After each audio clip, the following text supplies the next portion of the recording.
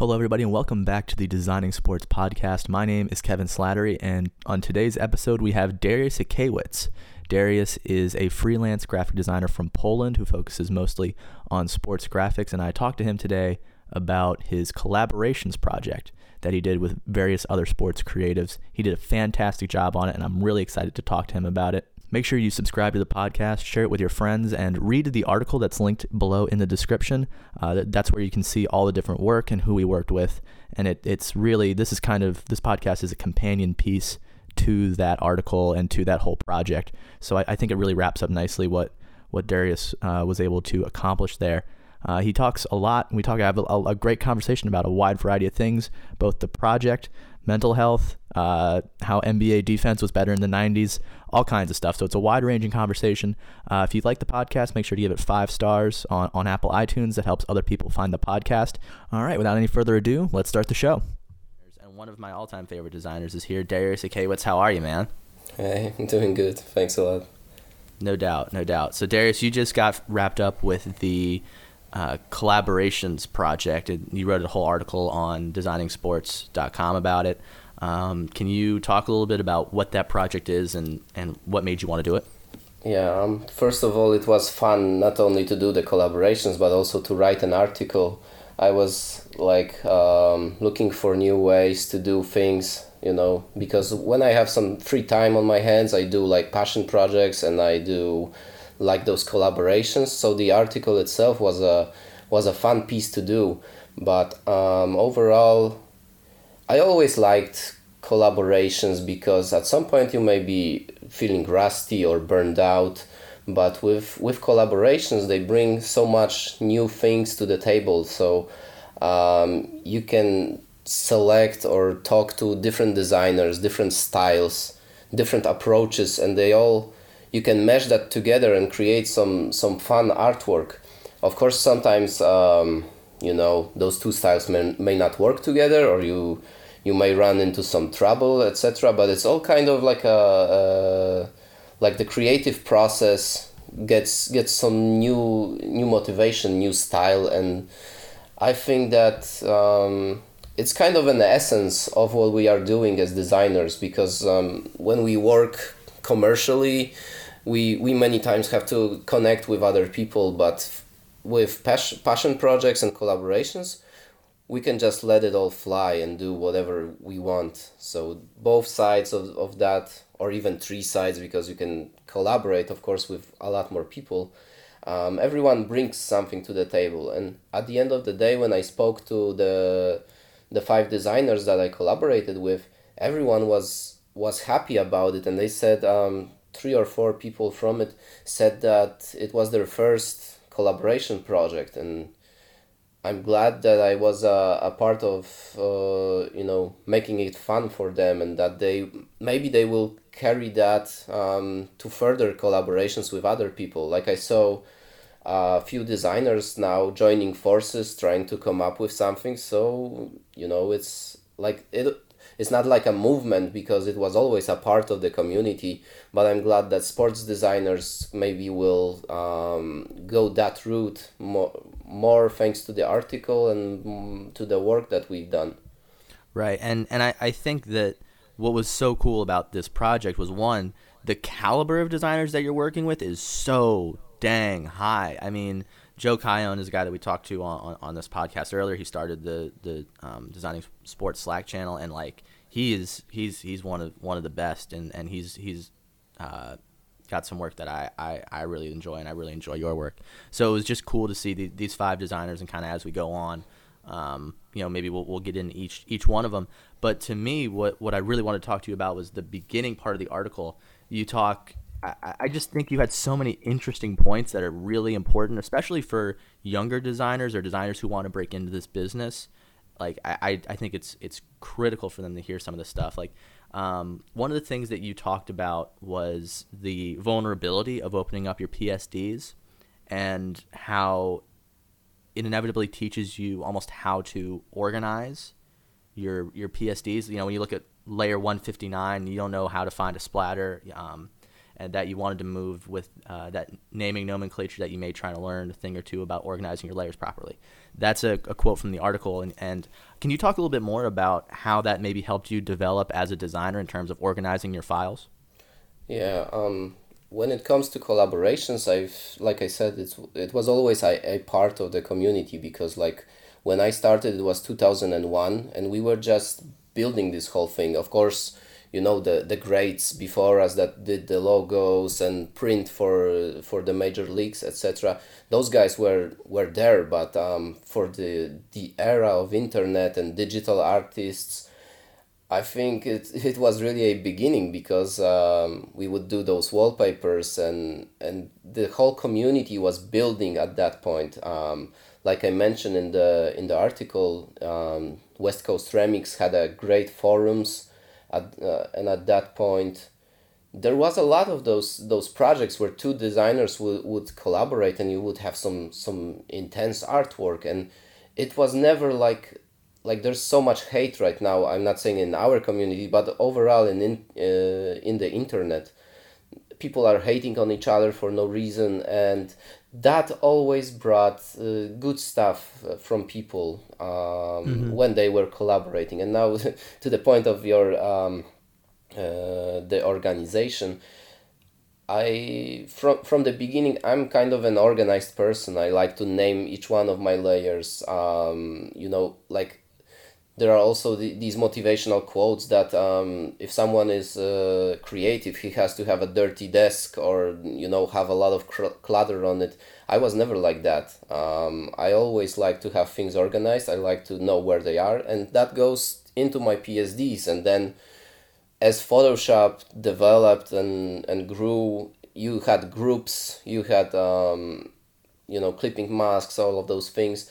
And adjustment layers. Yeah, and to me, not naming that stuff means you're not doing your job as a whole, because you can have Absolutely. You can have a dirty PSD during the process, but then you sit down, you have those 5 minutes, you name the things that you need, you flatten the things you don't, you merge, the layers, and have a clean PSD. And for me, also a part of that first is for sharing, because many times clients will want something from you, or those files will have to go to a third person, maybe for print, maybe for something else. So all of those things have to be named, organized. Many times you will have to embed the fonts in your actual folders and provide the pictures you used.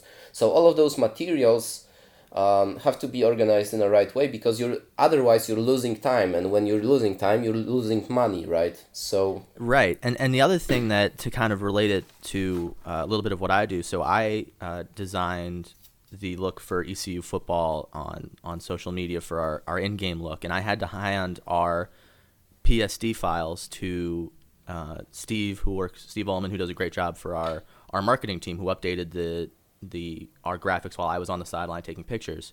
And if I don't do that in a clean, organized fashion, it's going to be really hard for him to quickly change the score on game day, which he needs to be able to do that quickly.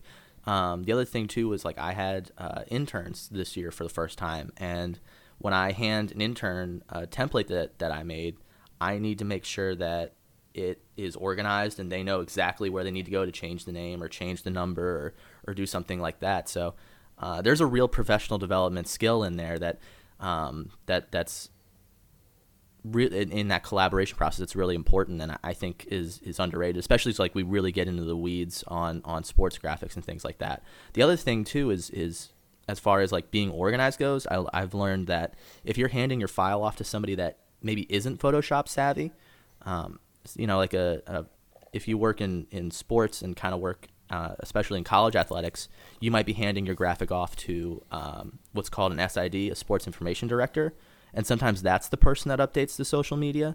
And so, if you if they don't know Photoshop, it's going to be impossible for them to scroll up and down and find that layer 159 where they need to import the score. You know what I mean? Yeah, exactly. Like you said, with the interns, it's also a grassroots kind of approach, because you're kind of learning the next you what to do, right? So Right, right. you want them to have a head start. Like, of course, you can be one of those people that, oh, I don't share my information, blah blah blah. But at the end of the day, it's like, the design world is about sharing, and many times we give out like the passion projects and everything. We don't have to do that. Like, someone would say, oh, why are you giving your ideas away for free? And the same goes with PSDs or other type of files where, why would you do that for that guy? Let him just figure out where that layer is. But in the end, it's bad for you, and it's bad business, and people are losing time again, because, like you said, during the game, you may end up not only with a guy who has to update the score on a static graphic, but maybe someone will have to animate it during the play that just happened, and you want that information and that particular file out in seconds after it happens. So if you're Right. not doing your job, then your client or wherever you are employed is losing at that point. So And your team, you're letting your team down. It's like being a bad teammate. Like it really does come back to kind of like the player who maybe doesn't know his playbook as well, and as a result isn't in the right spot where he needs to be at the right time where he needs to be. It really is about kind of seeing beyond yourself. Like, I'm not an organized guy at all. Like, if you could see, I'm recording this in my apartment right now. My room right now is a disaster. Like, we just got finished with signing day, so that's my kind of my internal excuse. But like, there are sweatpants and clothes and bags everywhere. It's a mess. Like, you talk about the guy with the how creatives always are messy. I fit that stereotype. Like, I'm a very messy person. But the one thing I guess the two things I don't like to be messy is, one, I don't like PSD files that I send out to other people being messy, and I don't like my desktop being messy. Like, on my computer, it irks me immensely when I have a bunch of icons. well, I don't judge people. Like, I try not to judge, because everyone is different. So as long as something is working for you, then go ahead with it, right? But there are certain things that you will be sharing with other people, and those things just have to be in order. Like I said, I'm an organized person, but right now I'm sitting in my son's room, and I have a toy dog next to me, and there's this huge puzzle also next to me on my desk. So it's also an art of letting go. When you have kids and you work freelance at home, you learn very fast that there's no such thing as perfectionism, and it's just a big lie if you think, well, it's a lie, or you're lying to yourself that you can achieve some kind of perfection. Always try to get it, but be also ready that sometimes it takes too much. Like, maybe I will say it wrong. Sometimes it's not worth the hassle to do certain things when you can invest that time in other things. So And I think it can get in the way of actually making the thing that you wanted to make. So, like, for an example, we have recorded this podcast 4 different times now. Like, we've had to re-record it, and frankly, that's me on my end, wanting to make it perfect and wanting to edit it and wanting to and basically, like, almost being scared to put it out, because it wasn't good enough, or it wasn't the right tone or anything like that. And maybe you just need a better designer. I wouldn't say that. I think people will be able to see your work and see that no, that is not the problem at all. I think you just have to let go sometimes and just let those things flow. Like, I'm no great writer or whatever.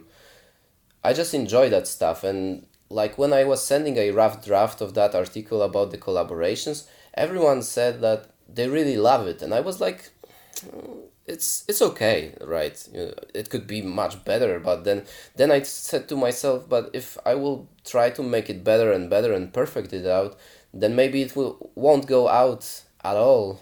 So that would be my loss, because I already invested time in it, but also I had fun with it. So why not show it to people and let them decide? But at the end of the day, I also try to let go of people judging my work, like affecting myself. I try to put in, like, get those comments to myself, like constructive criticism, but not let myself be killed by it if those are some bad comments or something, because people, we all have different approaches, different motivations, and we like different stuff. So my artwork doesn't have to speak for everyone, to everyone, but I will continue to do my work, and you know. And I think that's the difference between a personal project and a work project. So, you know, we had our signing day videos that I kind of had to make, and you know, again, a lot of other people helped, and it was really great. We got to work with professional Port City Films. They did a great job, but I had this hard deadline of like, it has to all be done at this time. It's like that kind of helped the imperfection, you know what I mean? Like having an external deadline helps. Whereas when it's to me, it's so much tougher when you have no deadline, right? On a personal project, there's no client saying, hey, we need it by this time, or there's no, you know, coach saying, hey, I need this to be released at this time, or there's no sports information director that says that we have a press release going out at this time. You know, there's no external thing. So it's all internal, and that can be really tough to kind of like face. You know what I mean? What is that like working with freelance? Is that, do you feel that is harder? I know exactly what you mean, but like I said, right now when I have a child, it changed really, because back in the day I would, you know, procrastinate, or whatever is that word. You know, maybe that is exactly that word. Maybe I would play some 2K, maybe I would read a book, maybe I would find some inspiration in certain places.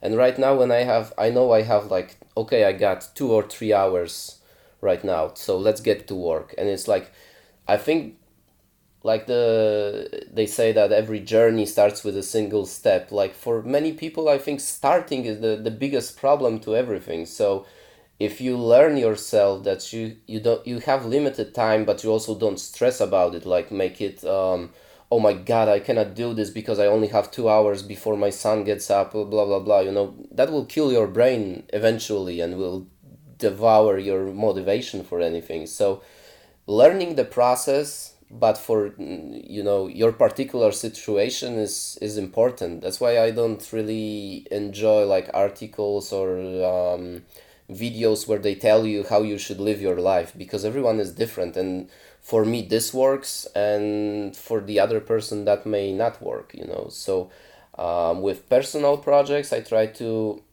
first of all, I let go of the perfectionism, and when I don't feel like it, I try to let it go, because it's personal. It should be fun. It should give you the moment of using the things that most clients don't want you to use, or will change it, or will revise it. Like, oh, this text is too small. We need the game day to be important, or we need Michael Jordan's name on every graphic because no one knows him. You know, is those there are those kinds of approaches that when you just the thought of a client saying that no one knows who Michael Jordan is pretty funny. I appreciated that, because you know you do have those people who are like, well, no one's gonna know the name of the star player if they don't see him a million times, like, yeah, kind of old exactly. School thing. It's crazy, man. And you know, there are some rules. Certain companies or clients won't let you do something, and you already know that. So your design process already is different for that client, because okay, they don't like the logos being in a box. They don't like it being a clip mask in a circle, or you know, some kind of a 3D effect. The logo has to be always full frontal and big and everything. So, but you are, you know, within the branding itself, you are allowed to do certain moves, but your client may not like that. So when you have a personal project, you can let go of all of that stuff. And, you know, I want to have 50 autographs on this graphic and just one guy sitting there, or, you know, something else. I remember this design by Jay Clay from a few days ago. I think it was on IG stories, where he had like Kemba Walker being there like 6 times, you know, in a dimensional way. It was a really fun piece, but for many companies wouldn't let that go, let him do that, and like Right. and my response to that design was also, you can make James Harden over there, but the design could be just empty canvas, you know. Not sure if you saw what he did recently. He did like a double step back, so He was Yeah. he would just jump out of your frame, but not many. I mean, like many people maybe would understand it, but some probably wouldn't. But that could be your artwork, right? Blank canvas because James Harden jumped out of it. So You just see like his toe like on the back end. You're talking about James Harden, the double step back he did that was totally not a travel, but definitely a travel. exactly, you can have like a bit of his shoe or his beard sticking out of there. So it Yeah, and it's interesting too how different. So like I think to me when I hear that design that you just put forward, I think that would be really funny for like Bleacher Report, right? Like a Bleacher Report or like a SB Nation or some type of like journalistic type of third party that covers a team would want to do that, but like of course the team itself wouldn't want to do that.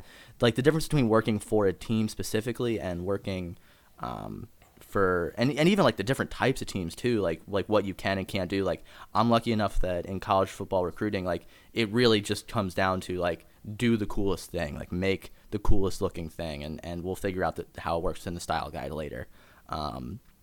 Whereas like if you're working more marketing side, more tickets, ticket sales, kind of public facing type stuff, you have to be very regimented in that in that style guide. So yeah, I think again that it comes with a particular situation because, like you said, Bleacher Report, they have extremely creative stuff, and that would work for them. But also the Atlanta Hawks, for example, they do such an amazing job on social that they would go, get away with something like that as well. Maybe not this particular example, but they could do things like that. Or Sacramento Kings, they also do some incredible work. And I think it pretty much depends what your ownership wants, and all of those people on different stages that will approve something like that. So if your voice on social is cool and laid back like the Hawks have it, then maybe you can get away with that, right? Right. Yeah, and yeah, I agree. I think it's really about the voice of the team and what they kind of want to do. And the NBA has been really good about that over the course of the last few years, where they've really let their teams kind of go back. I know Adam Silver tried to like curtail it a little bit, which was not fun, and I don't get. I understand why you would want to curtail maybe teams like talking smack to each other or whatever, but I still think like you just got to let them have fun on social media. Like it's so refreshing, I guess, when you have a league like the NFL that takes itself so very seriously, and then you have the NBA that doesn't take itself seriously at all. It's so fun and different to see those two different things. Yeah, but then on the court, like to me, it's like there's a lot of fouls and stuff like that. That at one point you want the teams to shoot 25 threes in a game, but you don't want them to play hard defense. So and you don't want the player to flex their muscle after a dunk. So those are the things that I miss about the 90s. Like it was already the start of I don't know what it's called, like when you have to say the right things. Some people call it political correctness. Yeah, exactly. It's like I think to me it's too much of that in today's world. We should really learn to let things go and kind of not take everything so seriously. So for basketball, I really miss those hardwood times, when the Heat would go against the Knicks, and there could be a brawl, because each game was it was so packed with testosterone, and everyone was like buzzing over there, and those guys were huge muscled dudes, and things like that, they wouldn't go for it. So I think to me it all kind of goes back to the Malice at the Palace, though. Like I think that's probably the one incident that maybe changed the course of NBA history and like kind of forced the league to take a different turn. But I guess I don't really miss the like I get missing the physical brand of basketball. Like I actually enjoy the NBA as it is now. Like I like the freewheeling offense and kind of having I don't know if I like the brand new defensive rules. I think they might be a little much, and I think they're a little too constricting to playing fantastic, like just allowing guys to play fantastic defense. But it is what it is.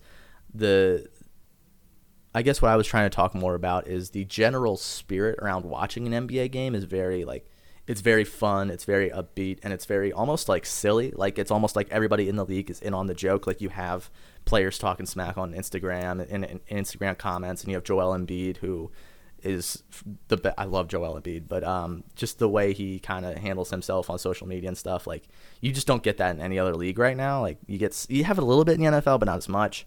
And I love how much personality each team and each player is allowed to have. I just think that's always really precious and cool. And when we look at your design project, you have a Tony Parker piece with him in the throwbacks. Can you talk a little bit about that? Yeah, sure. Just to get back to your thing, I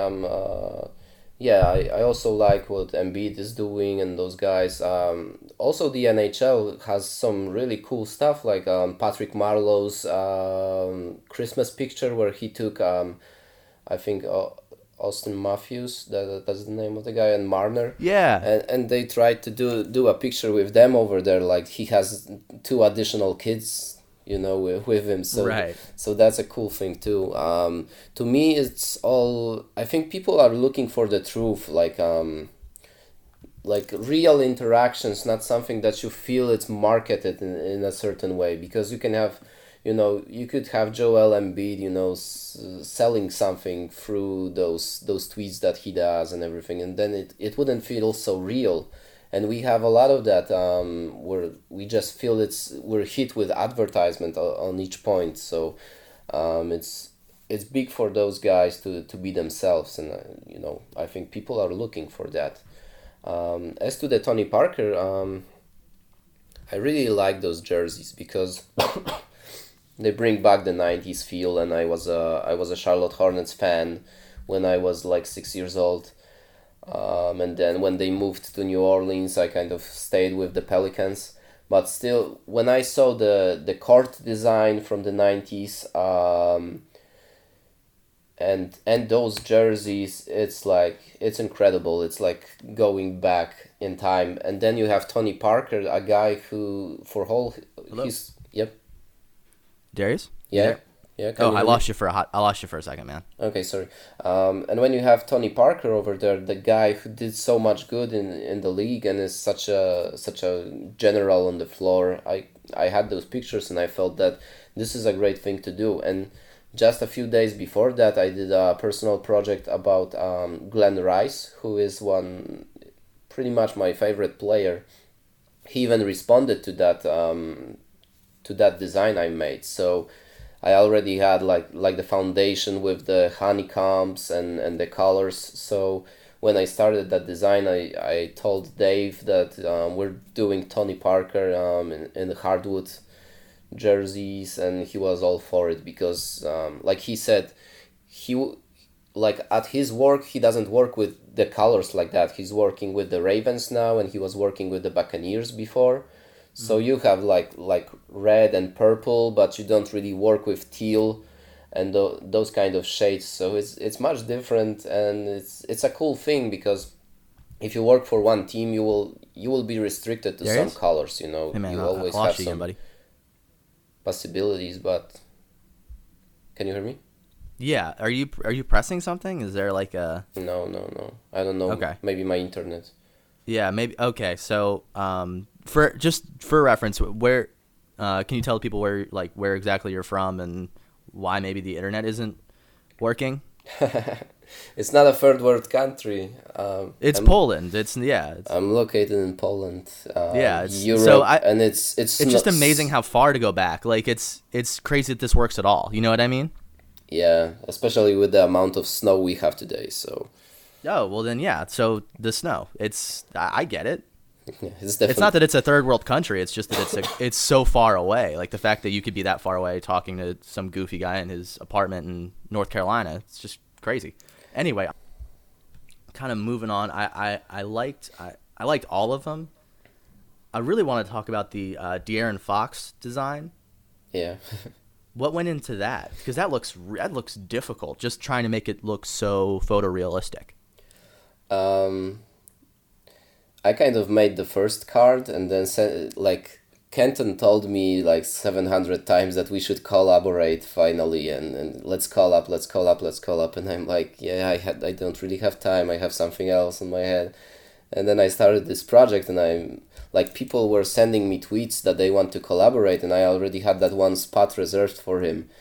And I did the card in that graded box, and I just said, do whatever you feel like you want to do with it. And he had a crazy vision that I don't really understand to this day, but I was open to anything, and I like how realistic those cookies are over there, and the shadowing and everything. And also that card is so like so crazy, but also so fun at the same time, that it's like what this project is about. Someone had a vision and they went their own way. And when he sent me that card, I was like, okay, we're done. I'm not adding anything over here. You said, all right, I've seen what I needed to see, and it's not gonna get any better than that. And it is cool to see these two completely different designs. Like they are so, and you can tell that Kenton did one, and you did the other, because yours is very geometric. It uses a lot of different shapes. It kind of has more of like a traditional sports feel, whereas Kenton's is completely out of left field, and yet together they work. That's what's so impressive about it, is that you have these two completely diametrically opposed styles in one piece, and it's not jarring, it's not distracting, it doesn't feel disjointed. It all flows together, and it's really impressive. Well, thank you for myself and for Kenton. But it also shows because we have a friendship, we talk a lot, and we understand each other. So this was my start, and then this was his finish, and I think it came out really cool, and I'm really happy with the result. It's a fun piece, really, because when he sent it to me, I wasn't expecting that, but I know his style, and I know what kind of things he likes to do, so it was really fun.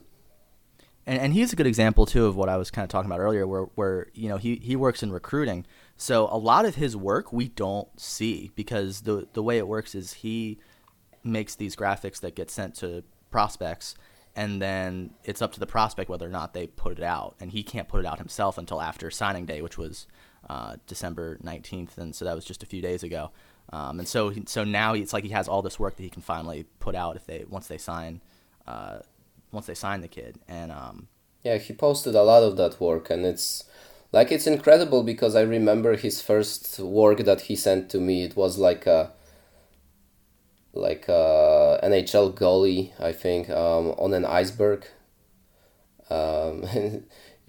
I see the translation, like the movement and everything that he has done through the past years, and I'm not to brag, I was kind of like a little mentor to him. I always tried to help out and talk about his work, and it really, I'm really proud of him and what he's achieving, not only with his work, but life in general. I think design kind of translates a lot of things in life also, because you're working on your craft, but it's kind of like in sports. The more you work, the more you feel better about yourself, and you get better at things, and that translates throughout life itself, and you can use those things for greater good or your own betterment. I don't know if that's a word, but no, that is. Have you noticed that in your own work?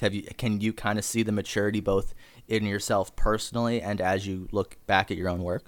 Yeah, definitely. I'm a veteran now. So if I would probably go back and not make some of my mistakes, but then again, if I wouldn't make those mistakes, I wouldn't learn on them. So it's kind of a time traveler's problem, because you can change the past, but then the future will be different. So judging from where I am now, I'm happy with every decision I made in my life. So even if they were not easy. Yeah, it's So for those of you that don't know, Kenton, there's a big article in ESPN, And Darius is mentioned in that article as a Polish designer who reached out to Kenton when he was struggling, and it's very, very cool to kind of see that come full circle, and watching you guys kind of create it together is just watching you guys make something together was just very cool, and that piece really is special, and I'm glad you guys got the opportunity to do that. Yeah, we collaborated before. We did a magazine cover for Phoenix Suns. They had this a project for free where people could do the game day covers. So that was like a few years ago. It was fun as well. And as to struggling and people having problems, that's the same kind of approach that I have in design.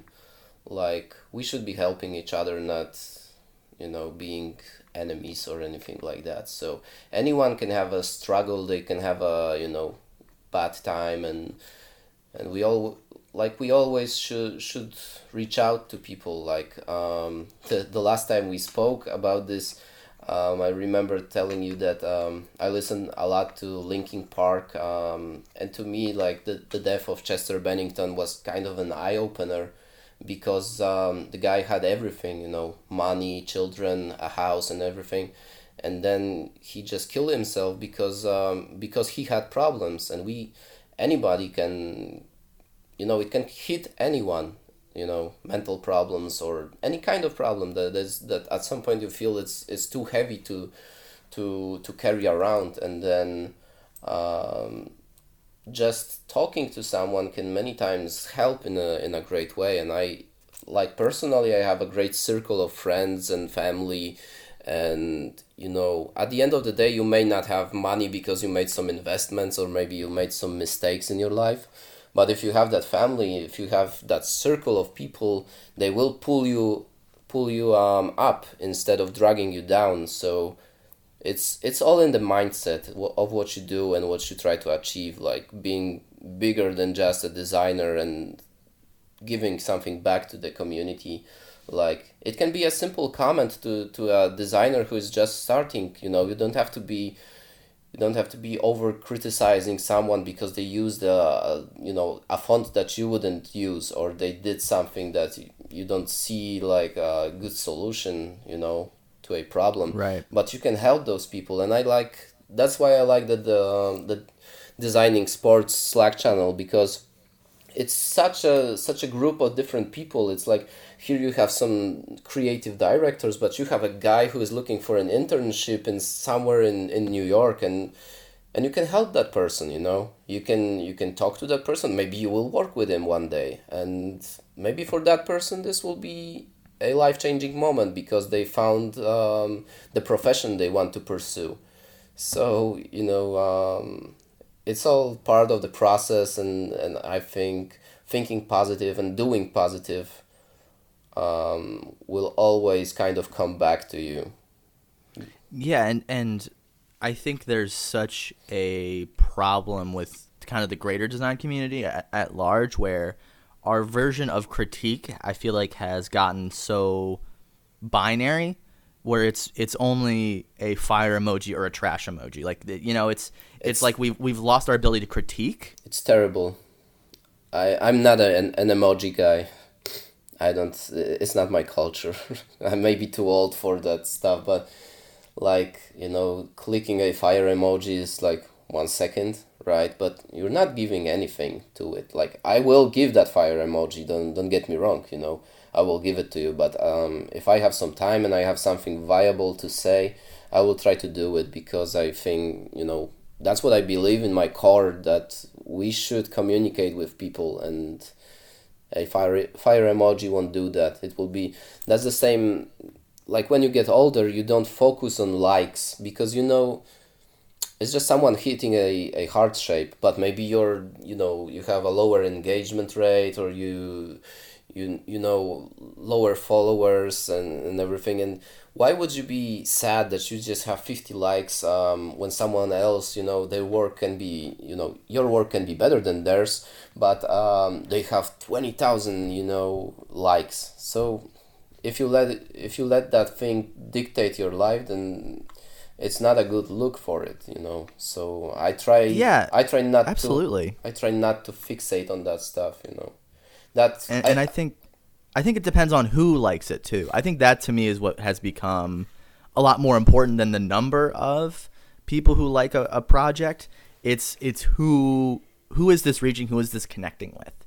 You know, are other designers that whose opinions and whose work I respect, do they like what I'm doing, or is it just kind of, some random guy with a default profile picture? You know what I mean? Like, not that person isn't a valid three-dimensional human being, but to me it's become less and less about quantity and more about quality, and who are the people that like my work and stuff like that. I think that to me is really important. It's looking at who your work connects with. Like, for kind of keeping it on recruiting and kind of what I know, if recruits like what I do, the people who are the potential student athletes and to a lesser extent the fans like what I'm doing, awesome. That's great. That's amazing. That's who it's really for. You know what I mean? I think it's more about knowing your demographic than just like some stranger in Iowa likes my thing. You know what I mean? Yeah, but that also brings us back to the art of letting things go. Like, to me, that's true. To me, the most important thing is, do I like it? If I don't like it, then it's not going to get posted.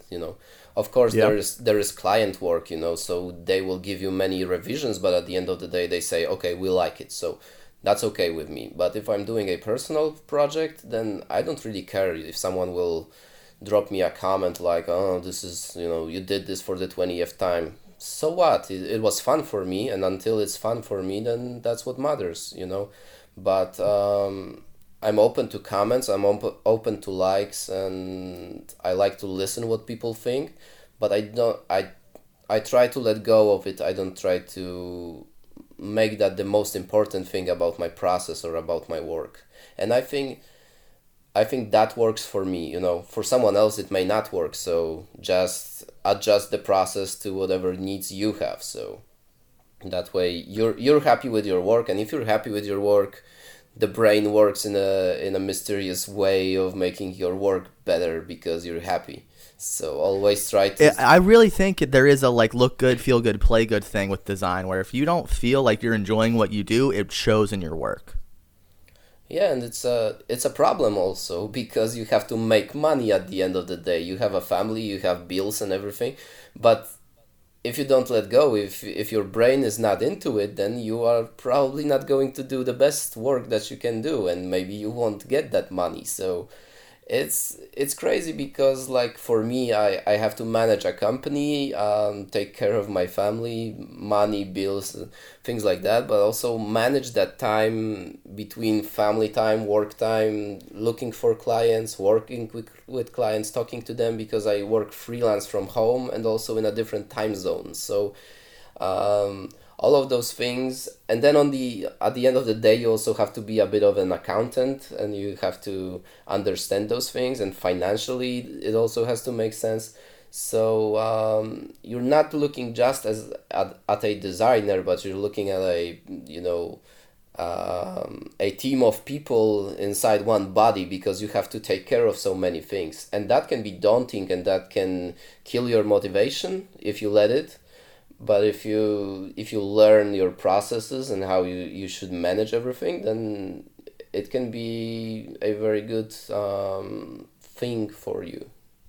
Right, and that's why the freelance route is so difficult. Is you have to do so many things beyond just being a designer. You have to you really do have to be an entrepreneur on top of being a designer, and that's why I really respect the people who go the freelance route. Just because people kind of have the vision of, oh, I just sit in my sweatpants all day and make stuff, and that's not how it works at all. Yeah, the most usual comment is, oh, you work from home, that has to be fun. And I'm like, well, it is fun, because I wouldn't do it if it wasn't fun. But then I have my son trying to climb up to my MacBook, trying to help me with the design, in his own way, just slapping the mouse with his hand, and I don't want to expose him to too many screens at a young age and everything. So for now it's like, it has to, you have to have some kind of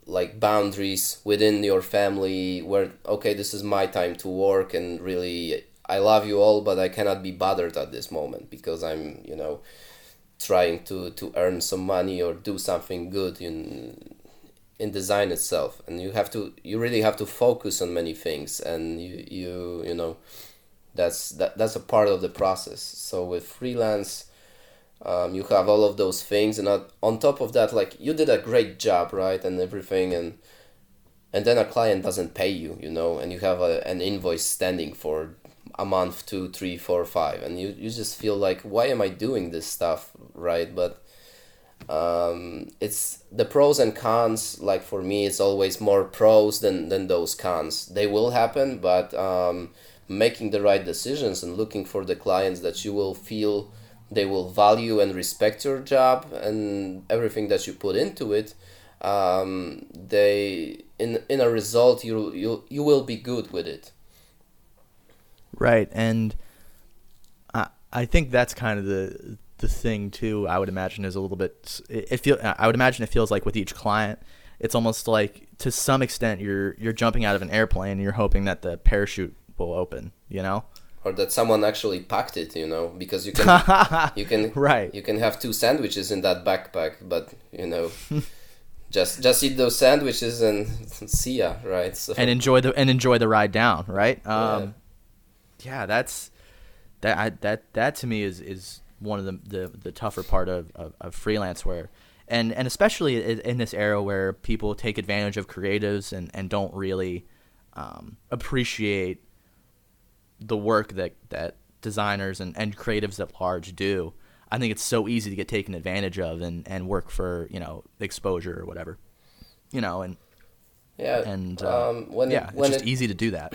When it comes to that exposure work, also I try to look at it, from different angles. If someone is getting something out of it, not necessarily money, but I don't mean exposure itself, but many times teams would do design our game day program, and you will get free tickets, right? They're not free because you put in the work, but you are getting something that you want out of that project. So I wouldn't vilify every attempt of doing something for something where it's not really money involved in there. Yeah. So we always have to look for those good opportunities, not when someone will want 60 logos from different designers and then they say, oh, none of this hit what we wanted, and then they come out with a logo that's three of them connected together. So those are the types of competitions that I try not to take part in.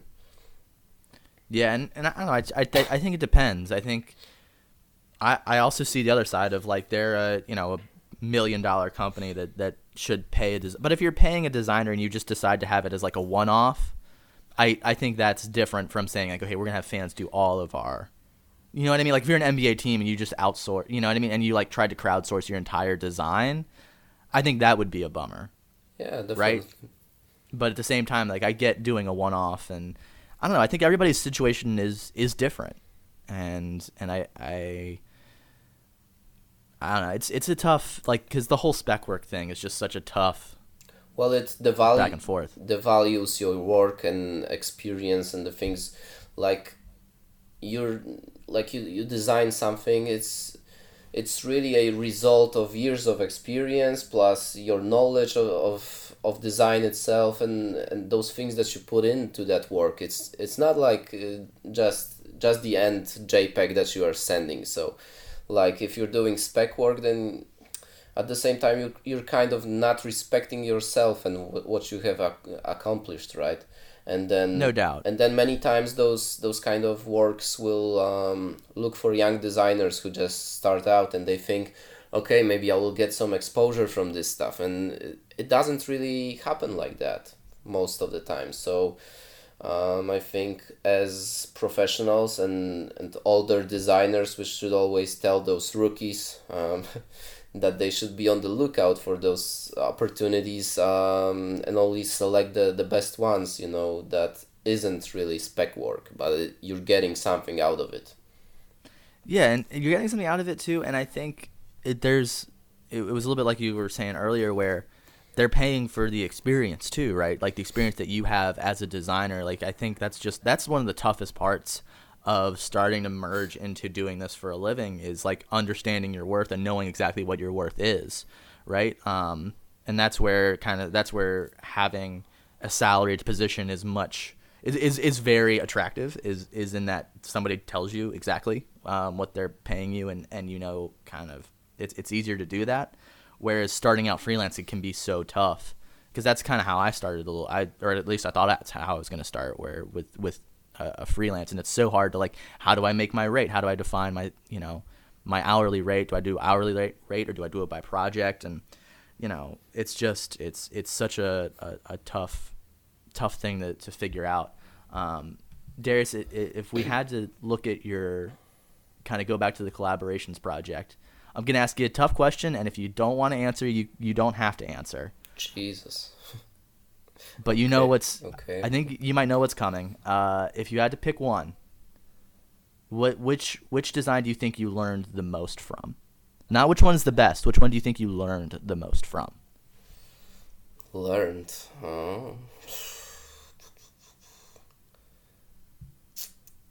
I don't know really, because aside from one of them, I started each one, so I kind of gave my vision as a starter, because everyone, it's different. If they would start, then I would be kind of the closer, It's you kind of approach these projects like in basketball where people have different roles, So the one that I would say I learned the most,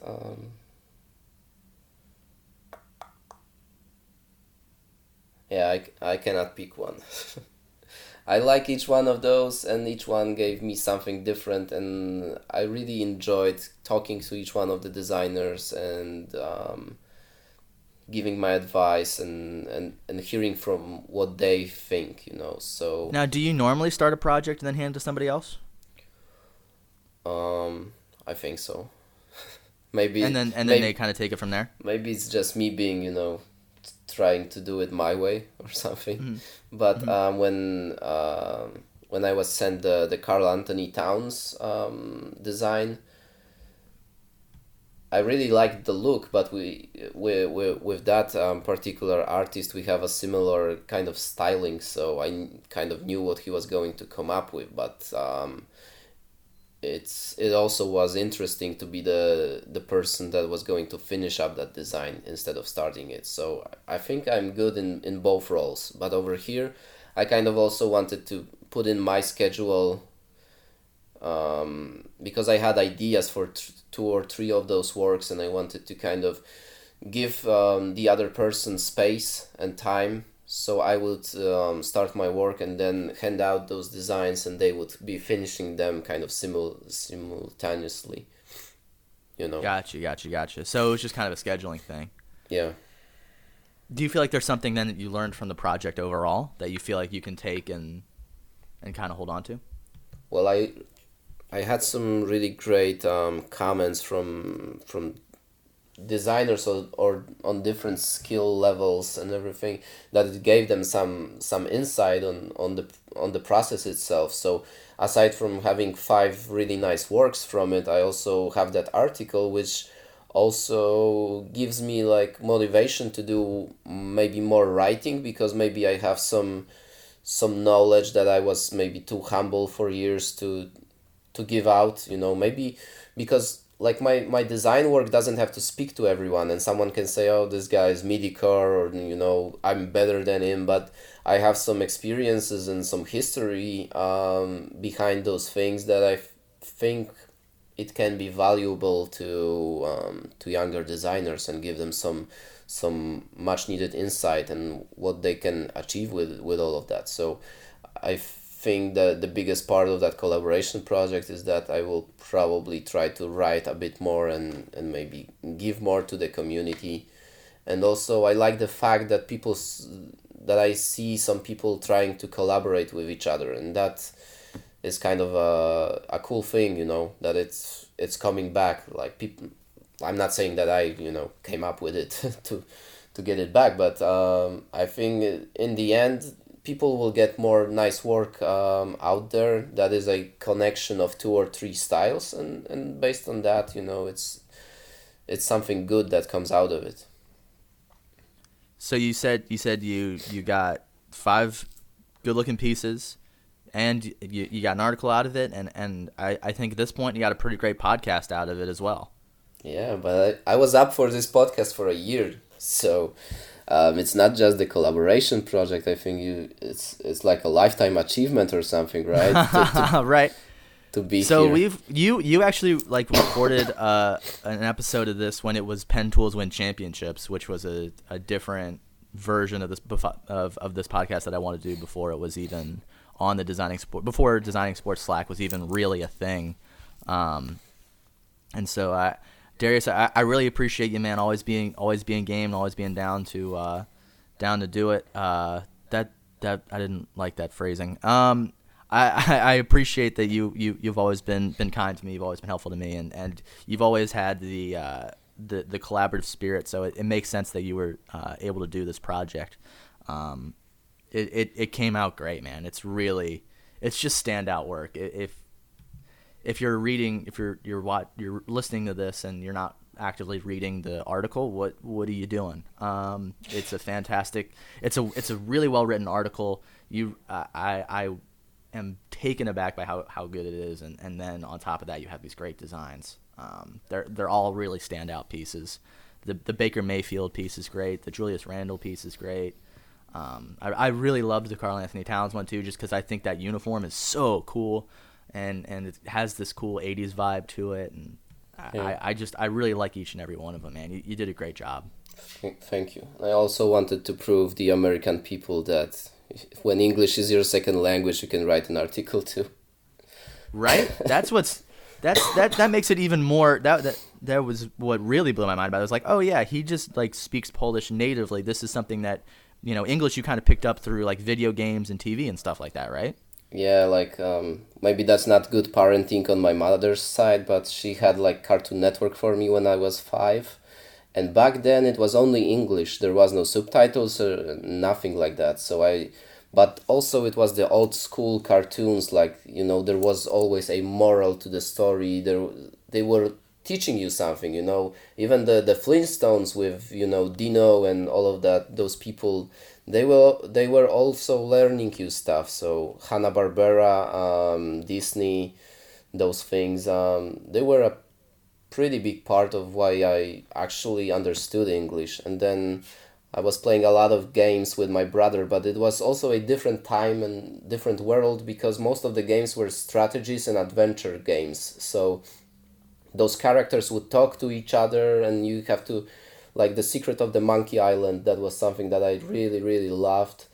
And they had all of those dialogues in there, and it was super fun. Even for not knowing, English itself, you were learning those things. And I still remember, like, one of those dialogues was, how much wood would a woodchuck chuck if a woodchuck could chuck wood, right? So it was like mind blowing, like how fun it was to play those games, and games, cartoons, and then I was studying English at school and everything. So Darius, if you think that it's weird that you got raised by cartoons at 5, I'm telling you that's how Americans get raised too. So you really you're par for the course on that one. Don't feel like that's too bizarre. A lot of us learned English the same way, and I think that might be why you have such a good colloquial mastery of the language. You kind of know how it sounds, not just how it's written, but how it sounds to have a conversation with somebody. Yeah, but a fluent 58-minute long conversation with somebody on a recorded podcast. Yeah, I have a lot of conference calls, so people that skill comes in handy. But like I said, it was a different time, because I don't really want my son to see the cartoons that are out there today, because whenever I put that on, like, I try to be like, he's too small actually to watch any TV, but sometimes I will just look over what cartoons are there, and it's a crazy world, really. Like when I listen to their dialogues, either Polish or English, it's it's really insane to me sometimes what we are feeding our children right now with those kind of cartoons and everything. So I will do my best to kind of keep him away from that stuff. I'd rather have him read some books, and look at pictures, and maybe develop some kind of, love for the printed materials, because to me it's still something that's important in life, books and things that learn, the artistic way. Yeah, absolutely. And it's all about what you put in, and what you put in is what you get out. Well, Darius, thank you so much, man, for joining us. This was a great, what a fun way to kind of cap this series. You did a fantastic job, and I can't wait to see what you put out in the future. Thanks a lot. It was great being on this podcast again.